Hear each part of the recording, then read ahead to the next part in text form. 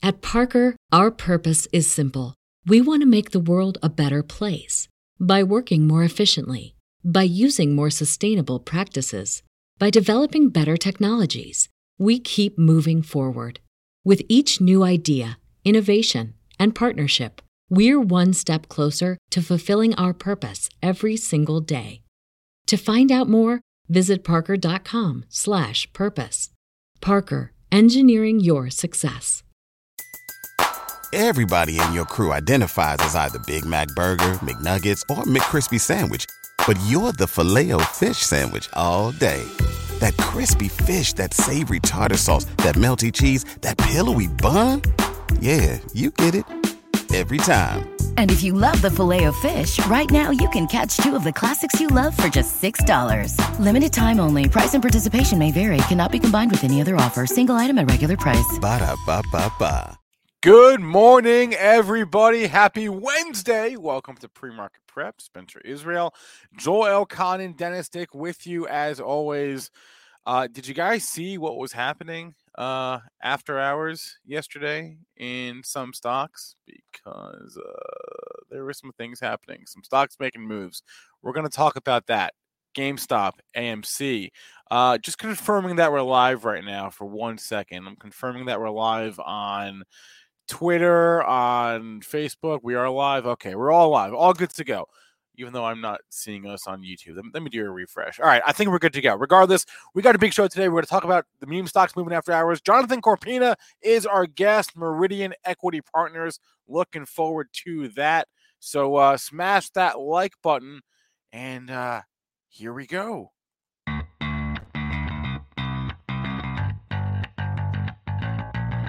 Coming to you live from downtown Detroit, this is Benzinga's Pre-Market Prep. With your host, Joel Cohen. This is a volatile puppy here, isn't it? And Dennis Dick. I'm bidding a penny.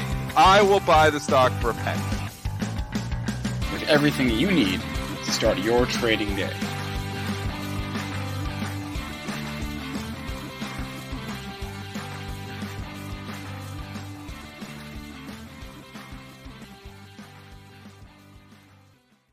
Let's bring on Mr. Joel. Joel, good morning, and let's get your choice. How are you doing? Hump Day, Wednesday, right? Wednesday, March 23rd. Is it spring? It is spring. Days ago. The first day was what, like Monday or Friday? Yeah. It is spring. Happy spring. Happy spring to you. What happened to the spring market? What you do, Spencer? It can't go up every day, Joel. Now, 5 out of 6 days we've been higher. The one down day was Monday, and that was just a smidgen here. So we're a little jeopardy of losing that streak. Today, down 19 and a quarter handles. Double top out there for you pattern traders, 14.75 the high yesterday, 14 even today. Hard to find support here when you had a 400-point rally. Can I see your charts? I didn't share them? No. It says I shared. No. Okay, there you go. How's that? There it's we fun go. to share. There we go. It's fun to share. Gotta learn to share. Pre-market low 44.80. Nothing for you there, folks. Intraday low from yesterday 67. If you want to look for another downside level, crude up 296 on Titan supplies at 112.23. Gold up $7, 1928.50. That 1950 level just looks pesky. Silver back over 25, up 26 cents at 25.16. Bitcoin hovering in the 40K handle, can't really bust through that 45.5. Ethereum futures, they're down $39.50 at 29.52. 52. Let's bring in Triple D. I want to interrupt you. Yeah, okay, let's bring on Dennis. You got some breaking news? Well, no, I'm just very confused right now because the stream is working, but it's not working. Like, we're live, but there's no video. There's no video. I'm a little bit confused right now. What is bring in Mitch? What is struggling on? You're perfectly fine, bro. I don't have it either on YouTube. I have it. You have it? Yeah, perfectly fine. All right, on YouTube. I see it. It says waiting. You know what? I refreshed 3 times and now I have it. I don't have it either. You guys need to get better internet, bro.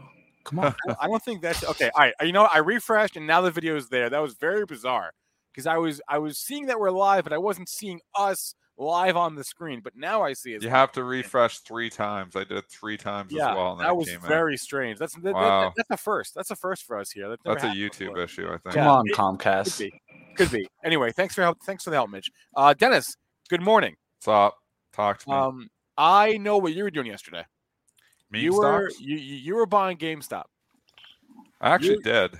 I actually did trade GameStop on that headline because when I saw it, I was like, Ryan Cohen's buying, it's probably going to go up. So I've already sold it. I actually got 9 points on it. It moved pretty good last night. Yeah, but all right, so here's the deal. For the first time, and I found this in Benzinger Pro, for the first time since December of 2020, Ryan Cohen has bought more GameStop. And I found out by going to my just PR or my SEC newsfeed in Benzinger Pro, search for Ryan Cohen. We obviously have the filing from yesterday. Yeah. But I was like, when's the last time I don't even know. When's the last time he bought GameStop? I'll go all the way back to December of 2020 when he bought 1.226 million at $15. shares at $15. So what price did he pay for these shares? The average price was 101. He was buying a little bit all the way up yesterday. He bought it yesterday? It was bought yesterday? He actually bought it yesterday. I have my filing here somewhere. There he is. Who got the memo? He bought at 96, 97, 98, 99, 100, 101, 2, or 1, 3, 4, 5, 6, 7, 8, and 8. Yeah, that's it. Great question. Who got the memo the day before, though? Because we obviously the rest of the world finds out at 5:30 last night when the filing gets filed, and that's when I buy because it's like, if he's buying it, they're probably going to keep buying this, and they did. I've already sold it. But it was up $20 ahead of it. I mean, was there another catalyst yesterday for GameStop to be up 25 points ahead of the filing of Ryan Cohen buying more stock? Or is there we tell all our buddies that we bought more stock? I'm just, because we had the huge move ahead of this, which seems ridiculous to me. That's the other thing. So seems very suspicious to me. We get these filings piped into Benzinger Pro, right? So, and the best part about that is you can see times, right? So, it's I don't know if it's down to the second in real time, but it's pretty damn fast. Okay, so we have the filing in Benzinger Pro yesterday at 6:16 p.m. Eastern time. Well, no, it came 5:30. So look, you can see. Yeah, go further down your stream. You can see have it in there. The active stake. Oh, the active stake. Right. I'm sorry. That's when you can actually. Right, you're right. Sorry. 5:30. I stand corrected. Yeah. So the filing's in there, but I mean that doesn't explain why it was up 25 points ahead of the filing yesterday.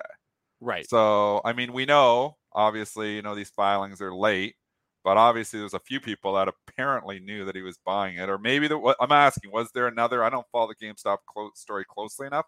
Was there another catalyst that drove it up yesterday? Did somebody else say something, and it's just coincidence, or? It does appear suspicious to me that it runs 25 points, and then that night we find out that Cohen bought more. It was trending all day. It was trending all day because people knew. Yeah, I mean, I don't know. I don't know that. I just know it was trending all day.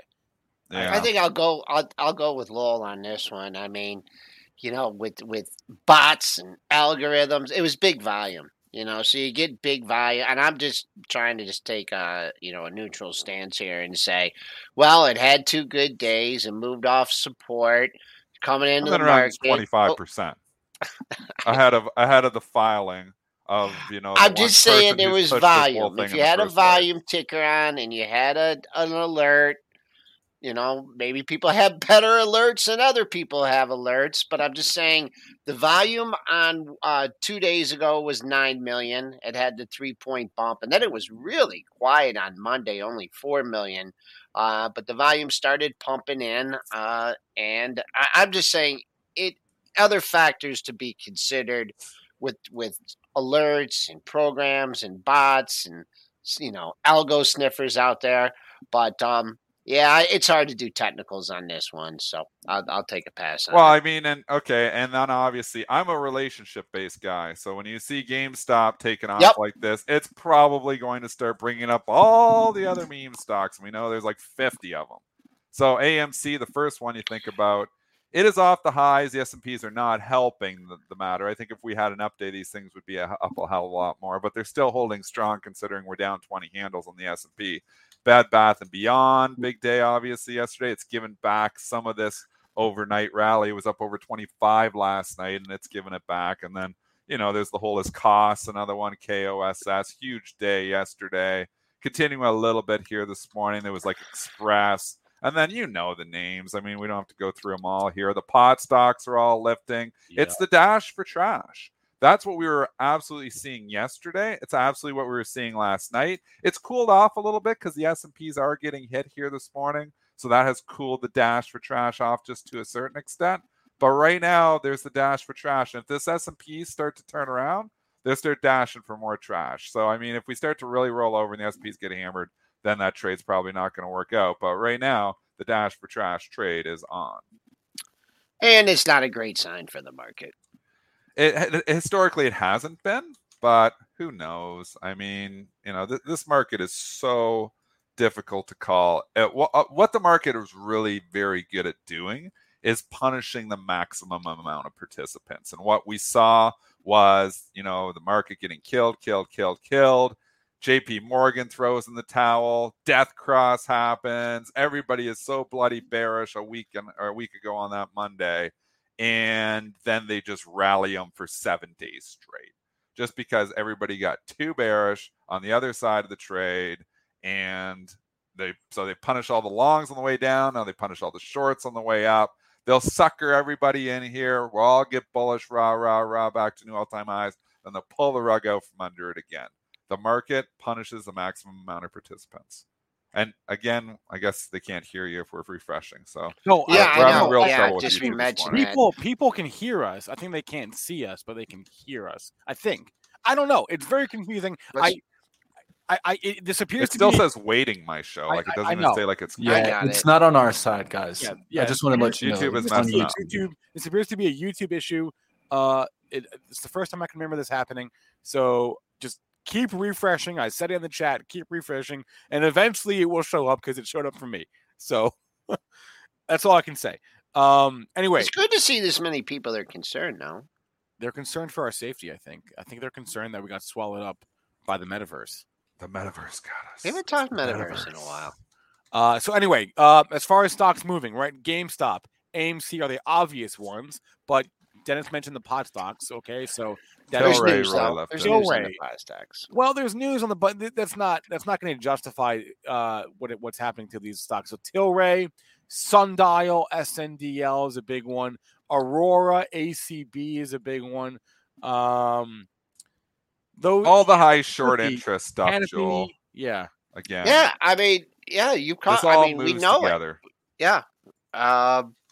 I'll just say, look at your pre-market highs on these and use those as potential targets. And if they get through those, then they just keep on going. But just flipping through the charts there, it seems to be a little bit of the euphoria is left off. I wouldn't, I'm not buying them. I'm not shorting them. I'll have them on my screen for, for the show, and then they're off my screen. Full disclosure, I've bought a few, and none of the stocks that I've named, but I've bought a few of these dash for trash stocks for trades. So I won't say the ones I've bought because I don't want to influence them. But I'm in a few of these. You're pretty good at sniffing these out. In this one, there's 40 or 50 of them that all kind of move together. I'm relationship based. I see GameStop trading up 12%, 15 points. I think eventually they might roll into other stuff. I do think that the SP rollover here this morning, that's absolutely what's happening last night before we started rolling over on the S&P. So it all depends. I mean, if we still start getting ugly, have an ugly day in the markets, then that trade won't work out. But if the S&Ps go to turn, those dash for trash stocks probably will lead the charge. So, but keep an eye on GameStop. It's your leader, GameStop and AMC. If they roll over and give it back, then that trade is not going to work out. I'm relationship based. I know there's a relationship between GameStop and a lot of those other high short interest names. So that's why I'm long a few of them. I just want to know, what do you call that grouping? Do you have it under trash? Yeah, trash. Is it your trash file? Trash. Yeah, I should start that ETF, the trash ETF. And you just put all these trash names in there. And, every once in a while they get these short squeezes that rip your face off. And Impressive, most impressive. And I think I have a symbol for you. Let me see if it's taken. No, it's not taken. What is it? Junk.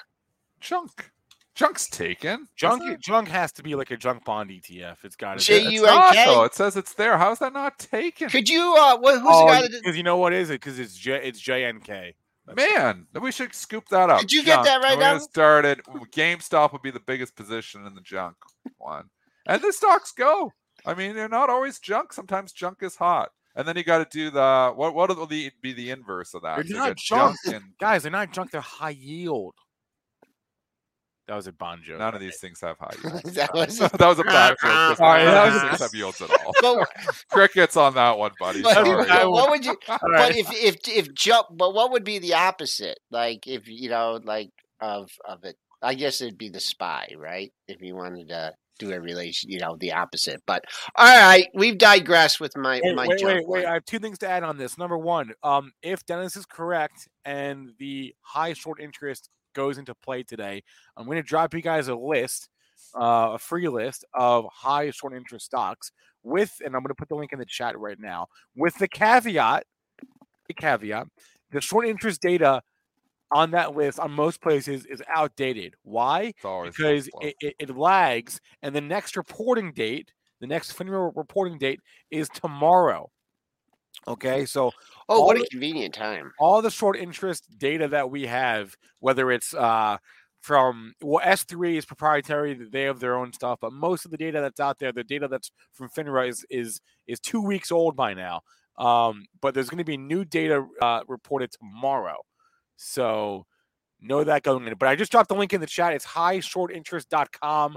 If Dennis is correct and all the high short interest stocks start going today, look at that list. GameStop's your leader. That stuff, if GameStop rolls over, that list isn't going to work. If GameStop, opens and continues ripping, that list probably works. So this is a binary bet. Yeah, and it's all dependent on where GameStop goes from here. Man, it's crazy when GameStop's one of your leaders, Joel. Yeah, what a world we're in. Okay, let's talk real stocks.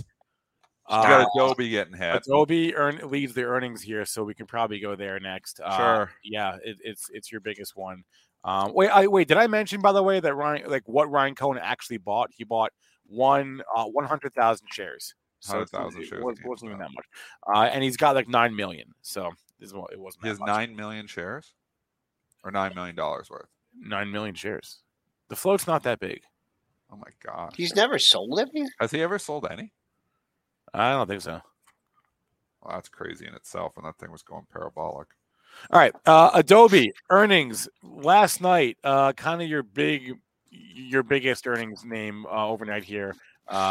In the pro, I see my Adobe EPS came in a couple cents above the estimate, $3.37 versus $3.34. Sales beat by a smidgen as well, about $4.25 billion. I think their guidance came in a smidge on the light side. Let me see here. Yeah, the guidance was for revenue for the year came in around $4.34 billion, which I guess was in line or maybe a smidgen light. But I don't know. This seems like a boring report to me, actually. I don't know. I was just trying to bring up Adobe and I accidentally typed it in the chat. I was trying to type it in my montage. Take a look at it. I mean, we're in this market where buy the dip is working again, and you can't deny that. I mean, we talked about FedEx on its disappointing earnings report. 3 days later, gets all the losses back. We talked about Boeing on the plane crash. 3 days later, gets its losses back. I got down and dirty in Okta yesterday because I was like, you know what? I sensed the pattern. It's buy the dip is back. I bought it at 156. It was 169. I was literally up 8%.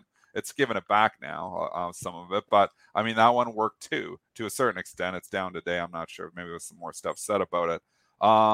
Adobe down $15 on an earnings report. Money managers. He's got to envision why this is working, because there's multiple people, including myself, that didn't participate nearly enough in this rip your face off rally, and they're sitting with too much cash, including myself.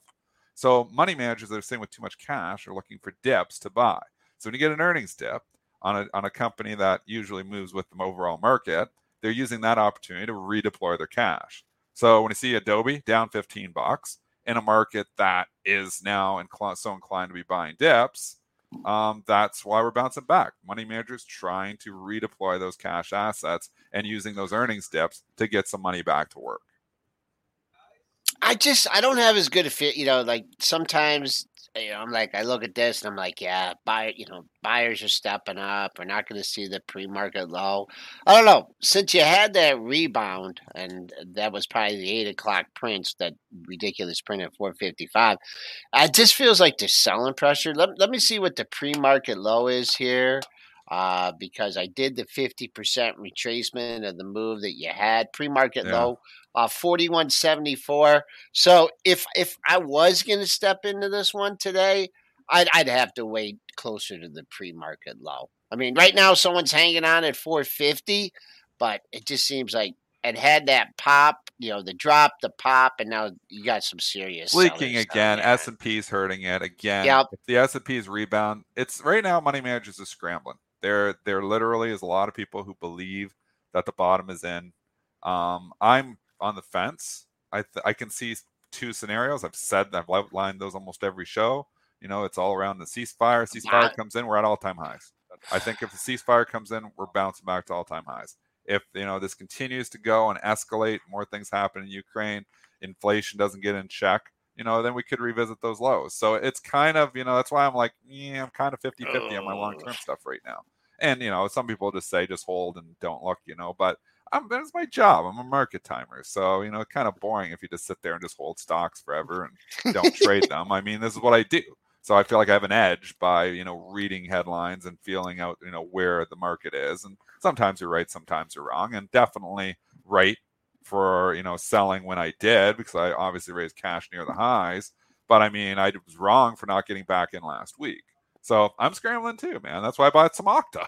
I mean, I'm scrambling, doing the same thing the money managers, getting the dips, looking at redeploying some cash. If you got a money manager now and he's looking to buy dips up here, but there's dips, but I'm not talking. I mean, individual stocks. Yeah, this is how you do it. Like, you rebuild your portfolio through the individual dips, because those things catch up. If the market's going back to new all-time highs, in all likelihood, Adobe's going to be a hell of a lot higher than 452. So you're like, well, I'm not going to get better than a 0.4% dip on SPY, but I'm sitting here looking at a 3-4% dip on Adobe. I'll strike. That's why these stocks are bouncing back. That's why buy the dip is working here again. That's why Boeing, in a normalized market, should not bounce back in 3 days from that plane crash, but it did, because there's money managers who are underinvested saying, oh, here's an opportunity to put some cash to work. Think about what the big money is doing. Think about how they're positioned. That is what moves stocks. It's not your little retail guys, unless it's GameStop. It's what's the big money doing. And big money goes into GameStop too. Don't kid yourself. I mean, I traded for crying out loud on that headline last night. I was like, we're going to disclose Ryan Cohen just bought stocks. Probably going up. Time out. Did you just call yourself big money? Yeah, I said even me. I know. You guys think what big money is doing, but I'm saying even I was trading this last night. Not that I'm saying I'm big money. No, I know. I have an edge, and I've given this rant before too. You as a retail trader have an enormous edge over big money, because when they're coming into a stock, sometimes it takes them days to go in. They have what's called price impact. You want to buy like 500,000 shares of this stock? Okay, we got to slowly work it. You got the Joe Saluzzi's at Themis Trading that will work those orders and try to get that money in. But as you buy stock, it pushes the price higher, because you're actively coming in there and buying stock. So I mean, you as a retail investor have a huge edge by being small, because you can get in and out. You got the big fish that moves so slow to get in. Well, you can go in and out and in and out and in and out. That's your edge as a big trader. That is your edge. So keep that in mind. You have the biggest edge, and that's my edge too. I'm a little guy. I can swim in between the big fish and move my money in and out. Easy to buy 500, 1,000 shares of something. Buying 1 million shares of something, not as easy. You got to work those orders. And then if you don't get your original price, then you got to adjust, and that's why you see, these stocks, put in a pair of lows or something, have a little bit of rally, and then the big money. I'm not going to buy this at 460. I'm gonna buy it at 465, and then you they wait. They don't change. Oh, I got to buy 1 million, get it done. I mean, sometimes you get those orders, but you can affect the market too much. But and I mean, you know this too, Joel, because you worked big orders when you were at Oldie. You were working institutional orders. You were working big orders like that, And Joel, no, like you're working it. You're trying to, not move the price. It's 100 shares is a joke. I mean, and that's why they say this is a retail market, because you can get in and out of 100 shares so easy. You get in and out of 500 shares easy. When you're working 200, 300, 500,000 share orders as an institutional trader, and I've never been an institutional trader, but we know a lot of them, and we're obviously going to have Jonathan Corpina coming on here too, and he knows a lot of these too. It's a completely different animal. So you have a huge edge as a small fish moving in and out of those big, with the big fish is moving price. You can move in and out multiple times in those days. So use that edge. And, if you don't like the setup, sell, rebuy, because your price impact is minimal as a small trader. You want to know what the best edge ever is? Having no benchmark.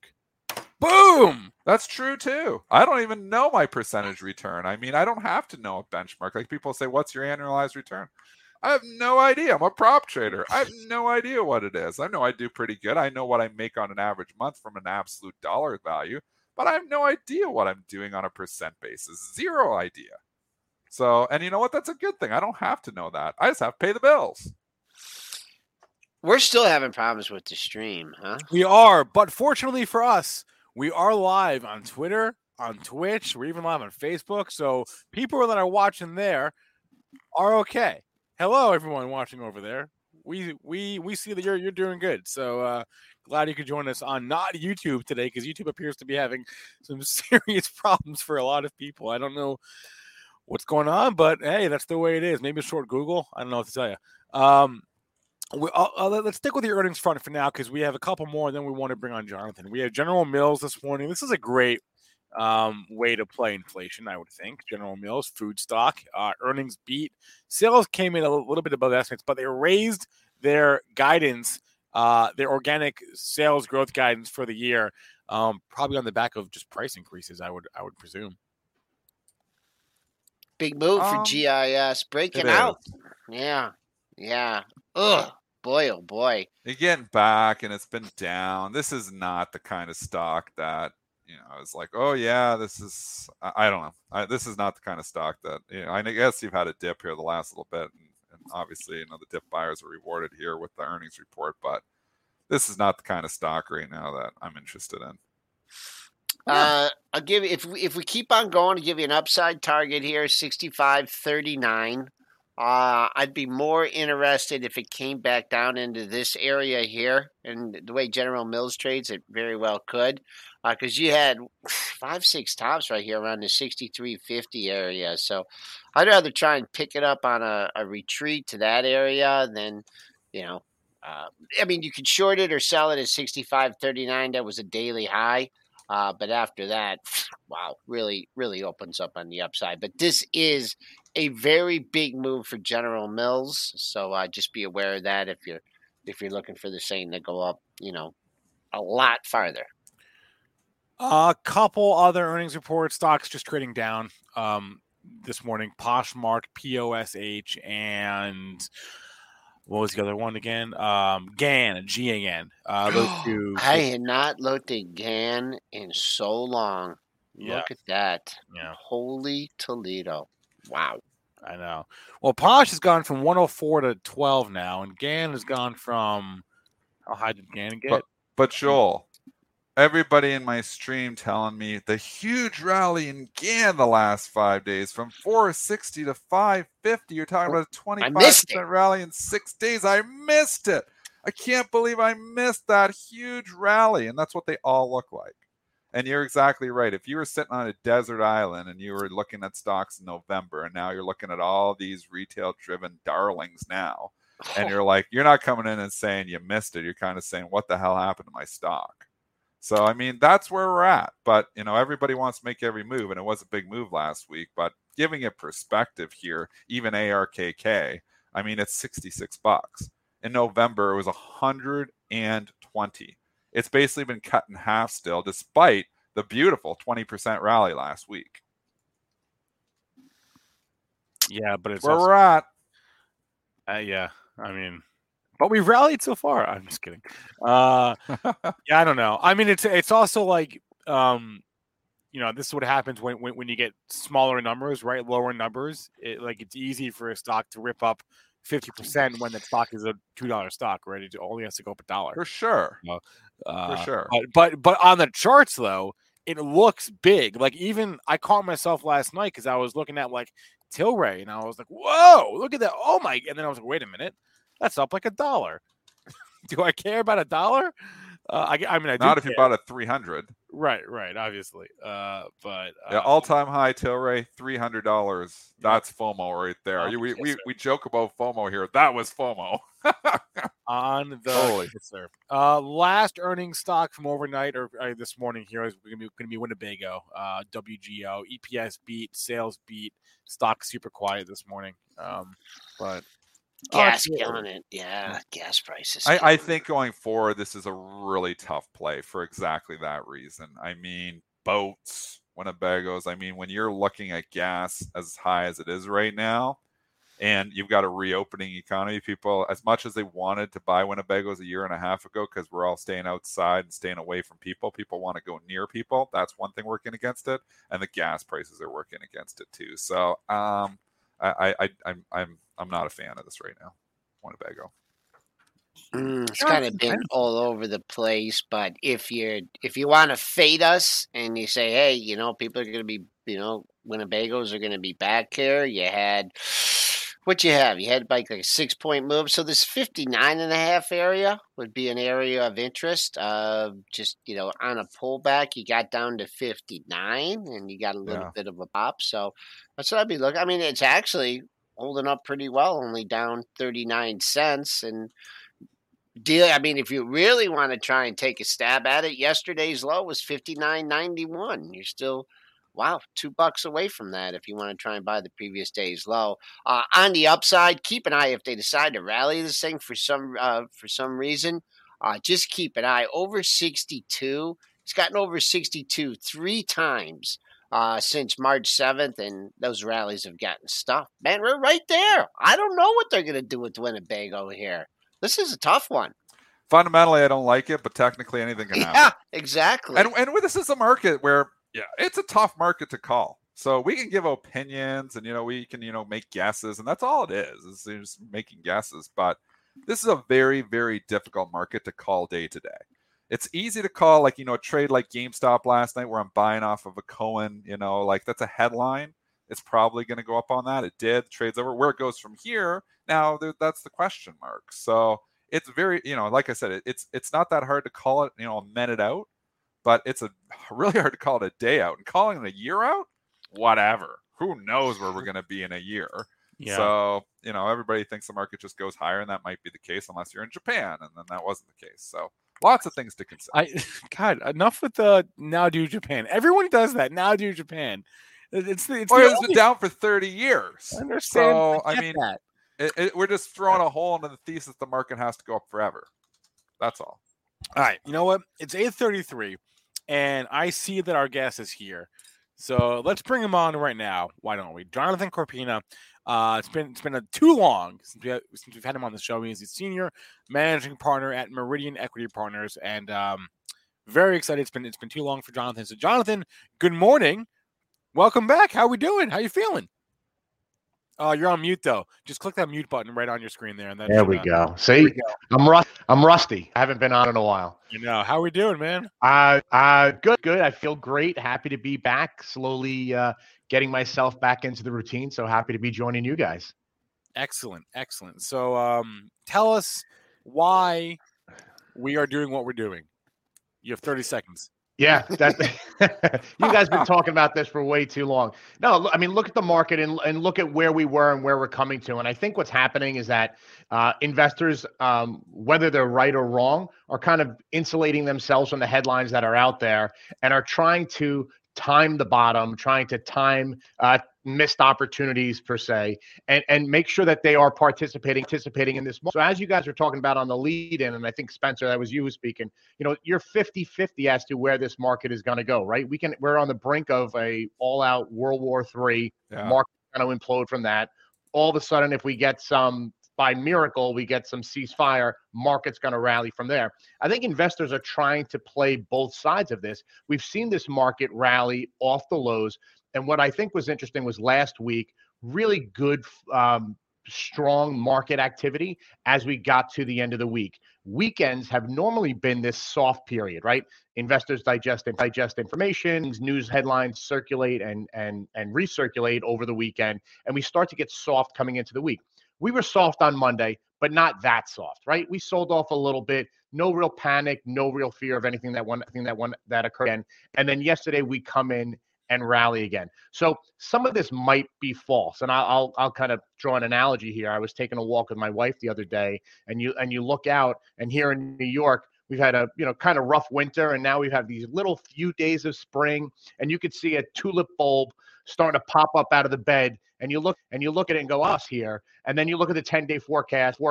We have 3 days of degree weather coming up. So it's 2 steps forward, 1 step back. Same thing in the market. It seems like we're trying progress here, but we're ignoring the potential headlines that are ahead. And when you evaluate this situation that's going on with Russia and Ukraine, and this is what's dictating our market now. We could talk about Fed and fundamentals, but that's what's dictating our market right now. The uncertainty of what Vladimir Putin will do or can do is really going to weigh on this market, right? The more pressure that's on him, the more he feels that he's backed into a corner. He could do anything. And I think that uncertainty is really what's going to keep this market from moving higher. S&P broke through 4,500, a level we haven't seen in quite some time. We're going to get a pullback off of that, as we should. You can't have the movement in the market that we saw last week and this week without some sort of pullback. But it's going to be interesting to see what gets us over that level again. It's going to take a little bit of time, but to get back over that level again is going to be important. So that one level, that's sort of your bogey.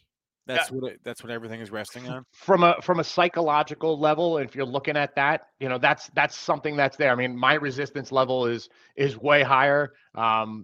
Is way higher on this, up by like 45.80 if you're looking at a 6-month chart. But I just don't think we're strong enough to stay above that for now. But for a psychological level, I think investors will look at that. You saw some headlines come through yesterday, S&P above 4,500. I think also important to look at is VIX. Look at where the VIX has been. Obviously, tremendous amount of volatility there, trading as high as 36 recently, getting as low as 22, 23 yesterday. I know we've talked about in the past that 20 level has always been that comfort zone for investors, probably adjusted, inflation adjusted 20 at this point. But trying to stay within here, I think, is going to be important in the VIX. Jonathan, everyone tries to make analogies in this market, and like, what period does this replicate? And you have, you had the tech bubble in '99, you had, the financial crisis in 2008, you had COVID. It just seems to me here that, man, this is like a new ball of wax here. I mean, all the different factors that are going on with the war, with inflation. I mean, can you draw a parallel with this one? Because they're just, to me, it's like I go in my playbook here or my stock trader's almanac, and there's nothing there. What would you compare the recent market environment to? Yeah, Joel, I in this one. I mean, look at the things you just tried to compare it to. Those were all and COVID's in a category, but the other analogies, those were all within our borders, right? The financial crisis, those were things that we took responsibility for, could take blame for, had control over. We're watching a war unfold in front of us on our TV screens, where we still are unsure where we play into this. What's our part, if we have a part? And I think that's what's different in this category. Getting involved in a scenario where you've got two countries who are going head to head, battling each other, and what our responsibility, NATO's responsibility, how do we get pulled into this? Our president has expressed his concerns about bringing troops in and getting more involved. But at some point, if this continues to escalate, I don't think, unfortunately, that we and other countries are going to have to sit by and watch. And I think that's where this trepidation is. So what analogy can you draw that to? I mean, I'll go way back to Vietnam, but that was way before my time. And, we all know how the history books played that one out. But from this point of view, this is uncharted territory.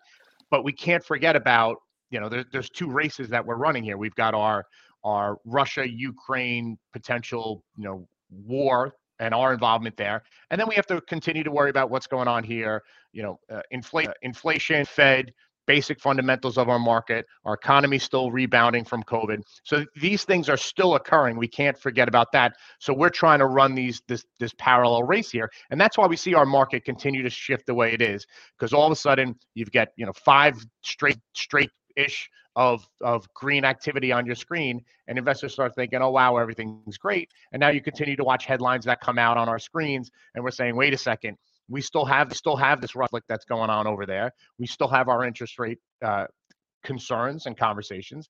Inflation, everyday Main Street Americans are seeing the impact of inflation in their laps immediately.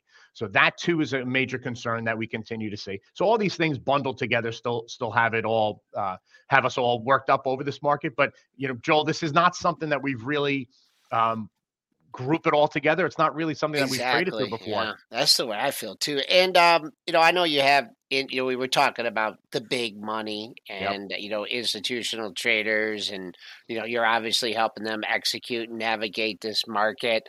I'm just curious, like the conversations. I mean, obviously you're no one's a war expert, and there's all these different things. I mean, does it say buy me $250K, but if a nuclear bomb goes off, cancel the order? I mean, right. What are the? I mean, these are tough conversations, and because the news and the news flow, what they want to do before the open, could drastically. I mean, a lot of things have been happening overnight. I just wondered, what these conversations are, with the institutional traders and the big money. To me, it seems like, up until that burst we had, they're really willing to sell rallies, and we got a big rally now. So just wanted to see what kind of feedback you were getting from your clients. Joel, I think from like a macro conceptual point of view from portfolio management, dispersing money into the market, whether they're buying or selling, that strategy is still there, right? And investing in companies is still there. It's just a question of price, right? We've seen a lot of volatility in many stocks and many sectors. There's becoming a little bit more price sensitive when buying stock, just because the fact that you could have a large potential buyer in a stock, and they want to participate, they want to get involved, but the price swings very quickly can move that down 1%, 2% over a headline. So the concept of make sure you hold on to some just in case is always something that we're talking about. Having something in your hand just in case a headline comes out and swings this market. If you're a buyer, it's swinging and you're able to participate. But then also what happens conversely is as markets, get swooped up with everything and all of a sudden stock starts trading higher, you're starting to play catch up. So conceptually, I think these are opportunities for portfolio managers to get involved in stocks and be able to average down in some cases, or get entry levels in some cases where they want to get involved. But the conviction of, I want to buy it now, or I want to sell it now, you just don't feel that, because these stocks can change on a dime for no correlated reason. Jonathan, have you noticed a change in the last week? Because if we go back, and let's take us back to last Monday when the markets were near the lows and we had the death cross in the S&P and JP Morgan was thrown in the towel and all the Chinese names. Now we're 7 days later and we've rallied significantly since then. Have you noticed a change in, sentiment from your institutional customers?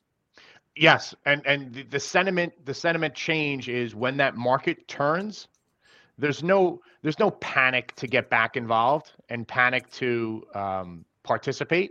It's more of, okay, let's watch this market trade higher, as opposed to when you have the headlines that are hitting the markets, there is that panic that we need to take some money off the table here, whether it's at a profit or a loss.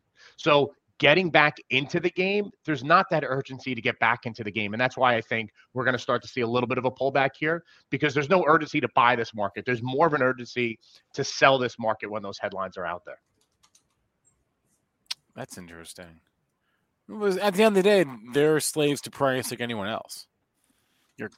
Everyone is a slave to price. We're all slaves to price. All slaves to price. Yeah. Right. And we're slaves to this tape. Yeah. And FOMO of stocks moving and sectors moving, and all of a sudden you look at the headlines of the day at the end of the day, and you find no positive headlines, yet the market's up 1%, and then you just shake your head and go, "What's going on here?" So these moves, albeit what we've seen in the last week, are good for your portfolios, but having a pullback, having 2 steps forward, 1 step back is going to be healthy for a market. We need to bring some reality into play here. How about the whole, interest rate environment and, the position, what the Fed is doing, being behind the 8 ball with the transitory speak. And then to me, going the other way last time, getting extremely hawkish, throwing a lot of different scenarios out there. And then you get people going all the way to saying, well, they're going to, from not raising interest rates fast enough, they're going to raise them too much, and we're going to go into recession. I mean, to me, the market seems very confused, and just as far as like the Fed, and right, the market can go up in a rising rate environment. It's not. Historically we haven't seen that, but just give us your rate, your view on rates, short term and long term, and impact on the market. Yeah, listen, I think we all can agree that interest rates were brought down for a reason, to help our economy, and that's what the Fed's job was to do. Whether they kept them there too long or not long enough, we can go back and forth on that. At some point, rates, and we've seen it, are going to have to move higher. What is the pace in which they do that?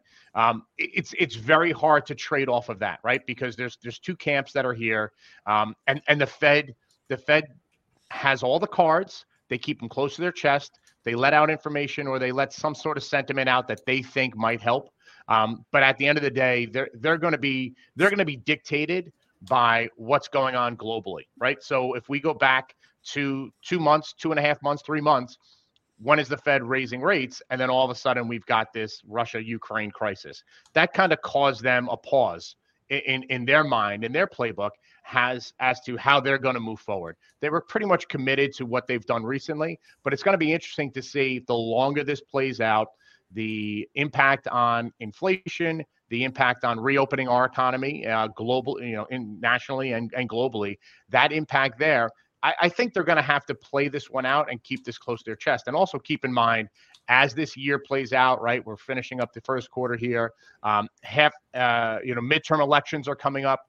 You could say what you want about the Fed. There are policies and politics that play into that. So as we get closer towards, the end of the second quarter, beginning of the third quarter, that play might come into effect. Very difficult to trade the way the Fed is thinking. When we have these days when comments are coming out, when Fed decisions are coming out, we just watch the volatility. You watch the algos swoop in and swoop out. They read the headlines, volume evaporates, and then comes back into the market in due time. So it's hard to really play that trade there, but it's something that you clearly have to take into play.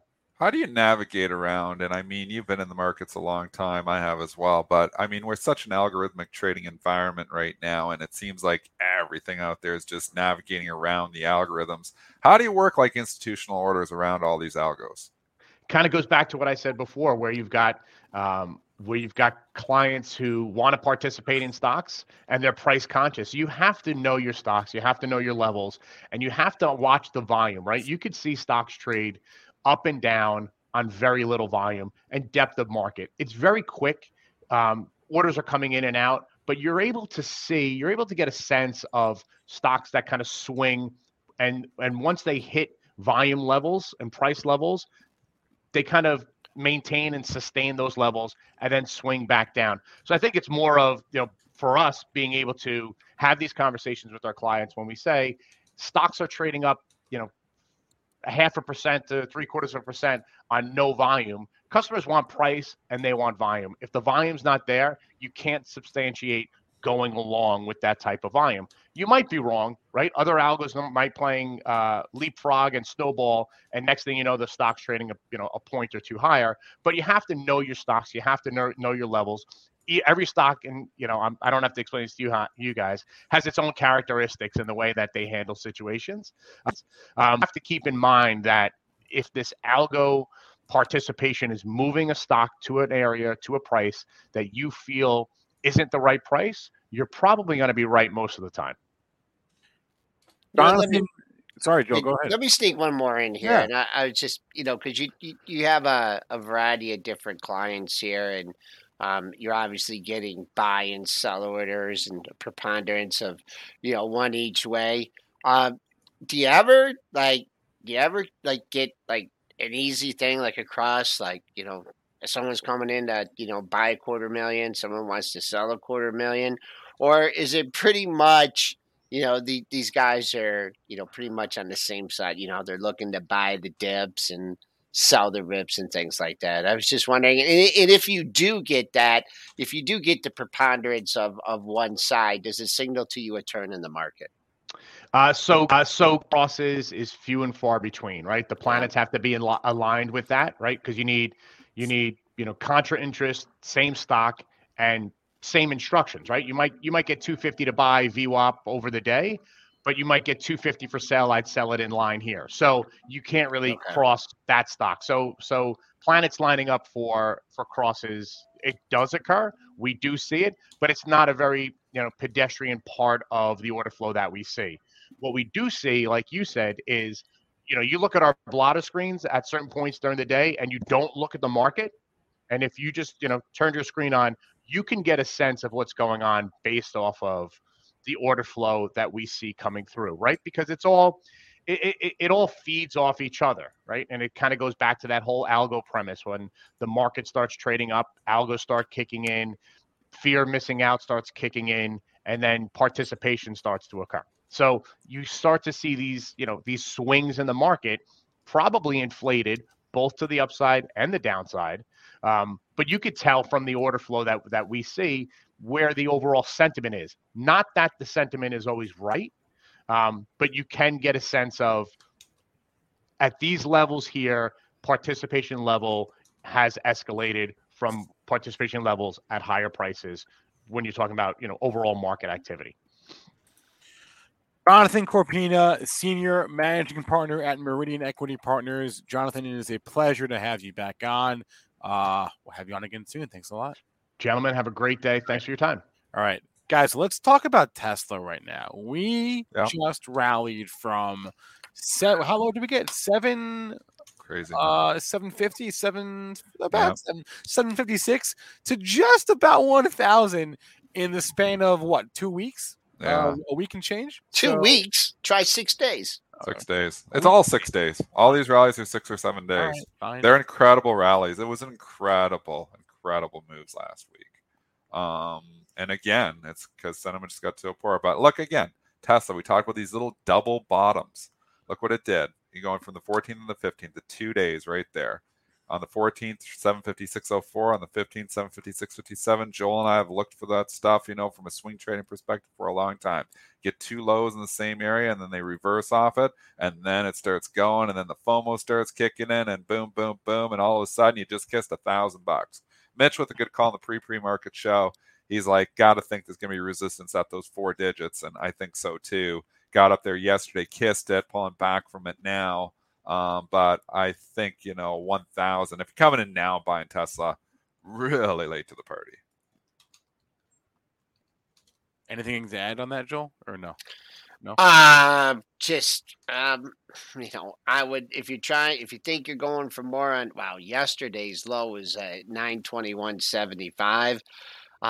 If you do get some kind of pop here, I don't know if you're going to see the close. I think you have to pick an intermediate level. If I was trying to exit this thing from a long, I wouldn't be out there at the close at 93.98. I'd be out there at like 85, 90, something like that. If you get one stupid buyer or something that swoops it up. But it's definitely turned, and it's really hard to find. I mean, I can't give you any good support in here. Yesterday's low is way down at 921.75, and I'm sure no one wants to lean on that for like a swing trade or to try a long.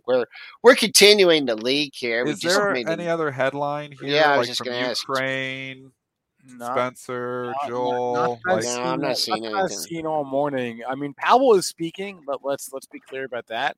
He's speaking right now, and there's I think 6 Fed speakers speaking today. They're all going to say the same thing. Yeah, but Powell is actually speaking right now. He's speaking at some innovation summit. I can drop the link if you guys want to check that out. But I mean, we all know what he's going to repeat more or less what he said last week. So, and the other day as well.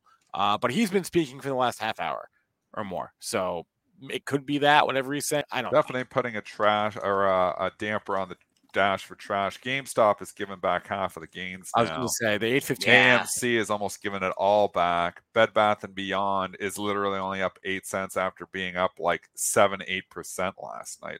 Let's bring up BBBY because Cohen owned BBBY too. Yeah, he's the one that moved it before. That's his other stock, right? So you'd think like I get the sympathy, last night he didn't own Bed Bath. Isn't he? Yeah, he did. Who was it that made the huge buy in Bed Bath? Who made it move there the other day? Yeah, when that was when it jumped. Who was it? Him? You know what? Yeah. Sorry. Yeah. He's the one that made it go from 16 to 30 in an hour, in like a minute. Going back in my pro because my memory, but. So I mean, the meme stock is rally is leaking here to a certain extent. Obviously, it's the S&Ps that are putting a damper on it because, as you know, people start selling stocks all around. So we'll keep an eye. Keep an eye on GameStop as your leader, Bed Bath & Beyond, and see if you're trading any of those stocks. Yeah, he's the one that sent the letter. That's what he did. He sent the letter to the CEO or to the board saying, "The boy's got some power." Yeah. He said you guys should spin something off. This is basically what he said. So. I forgot all about that. Well, spin off a couple of those aisles that there's huge stores is what they should do. Joel don't like the store. What was I going to say? They're empty. I went in there a couple weeks ago, and like they used to have all that food that they were selling. Nothing but like towels, more towels, just what everyone needs. You can steal them from a hotel. I mean, why would you go to Bed Bath & Beyond and buy them? One last thing with regards to Tesla, the Berlin factory opened yesterday. Sometimes we do talk about events being sell the news types of thing. You buy the rumor, sell the news. So maybe that is your topping catalyst here, but remains to be seen on Tesla. Were there other tickers in the chat? I know there were that I. Let's do some ticker time. We have 3 minutes. Go. Yeah. Okay. Count them out. Salesforce for Sharif. Salesforce. I haven't looked at it for a little bit. I mean, we've had a pretty good rally. We've had 3-4 days of consolidation here too in some of these tech names. So big important day. I would say you need to hold yesterday's low, which is 212.61. As long as you hold that low, and obviously I'd look, as a potential for a double bottom there. So you see if it comes in and if it can bounce at yesterday's low. But that's what you want on most of these tech names. You want to see them hold yesterday's low. We're getting some weakness here. Can they bounce at yesterday's low? If they can, that's good news. If they can't, Katie, bar the door. I'll take the opposite end of this one and just say get me anywhere near 222. I mean, what was the high from yesterday? 21.85. Did have a seller at 220. You back here at 222. Palms out. This thing's heading lower until you take out that 222 and close above it. Let's go for. All right, we have to talk about Alibaba every day now. So how's that doing this morning? Yeah. Up again. Well, yeah, but not in the last couple hours. It's not. So it's given. Baidu's gone red. The big rally has happened here, folks. The money was made. The stock has went from $73 to $120 almost. What is that? 73, like 75% in 6 trading sessions? Stock's up 75% in 6 trading sessions, coming in all this congestion in the 120 area. It's where I said yesterday, I was like, I think there's room to 120. I still think there's room to 120, but at the 118, that's pretty much close enough. You're right in the whole area of congestion from December, January, and February. It's not easy sledding anymore. Look at this 4 a.m. open, Dennis. You could have it got out to 1979. Kiss the 120, eh? Yeah, and then sell those big levels. Look at that, man. And then you got a daily high right here at that was a little bit above it, but nothing but a step down seller here since that four. I mean, someone's just like they probably want to get out average price at like 116, 117. They're like, this is at 119.50. Let's just walk this puppy down. And that's exactly what they did. Not red on the session, but I'd look at the close as support at 114.99. And after that, I don't know. Long way to go on the downside on this one. Let's keep an eye on Nielsen today, NLSN. It got to 26 last night. There are reports that Elliott Management could increase their offer for the company. So we'll see about that. But NLSN. We called that. We said that Monday when it was down 18%. Maybe in play here, maybe not. Remains to be seen. But it was a gift. Monday move was a gift. When that thing was trading $20, I was hoping it'd come a little bit lower, and get like 19. But $20, it was coming in the pre-market, and it opened at 20.43. It opened at the very low tick and went straight up. And everybody's saying this isn't over yet. So that was a gift. Monday was a gift. And obviously, we got the Elliott news or the potential from Bloomberg that they might raise the bid. And that might happen. I think stocks don't play, so I wouldn't want to be short it. All right, guys. All right. Let you finish up. Hop. I'll talk to you all later on. Have a good day. We're done. I mentioned this yesterday. I'm going to say it again today. Bit of a different programming day for us here on Benzinga Live today. Not doing live trading, not doing Benzinga Live. We're doing our monthly boot camp. This is a monthly show we've been doing on the weekends every month for like the last year. But today is the first time we're going to do it during the weekday. So our boot camp is going to start right now. We have a full day of like hour-long educational sessions about trading, technicals, fundamentals. We've gathered together some of the smartest people that we know in our circles: Anne-Marie Band, Mark Petrino, Gianni DePoci, and others. That stream is starting right now. So I'm going to end this show, redirect to our boot camp. That's going to go live until about 3:15 today, at which point we'll resume with the normal show. So stay tuned for that, guys. Smash that like button. Subscribe to Benzinga on YouTube. We appreciate that. And I'm going to end this show, and I will see you over on the Benzinga boot camp. Leading us off here today is going to be Mark Petrino, who is the head of our trading school. So see you guys over there. Smash that like. And good luck today.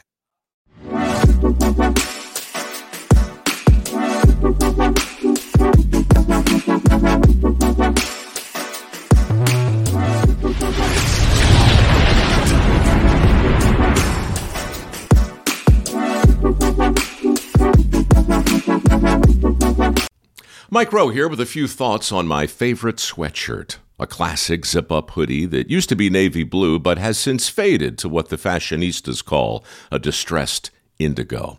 It's 13 years old, soft as a flannel bathrobe, and after a few hundred dirty jobs, demonstrably and undeniably indestructible. This is the kind of sweatshirt girlfriends like to permanently borrow. But I've held on to this one because I got it from American Giant. American Giant makes all their stuff right here in the USA so they can control every link in their own supply chain. That matters because when you buy American Giant, you not only get great quality, you create jobs for people in factory towns all over the country. No pressure, but if you give a damn about the business of making things in America, you got to support the companies who are doing it right.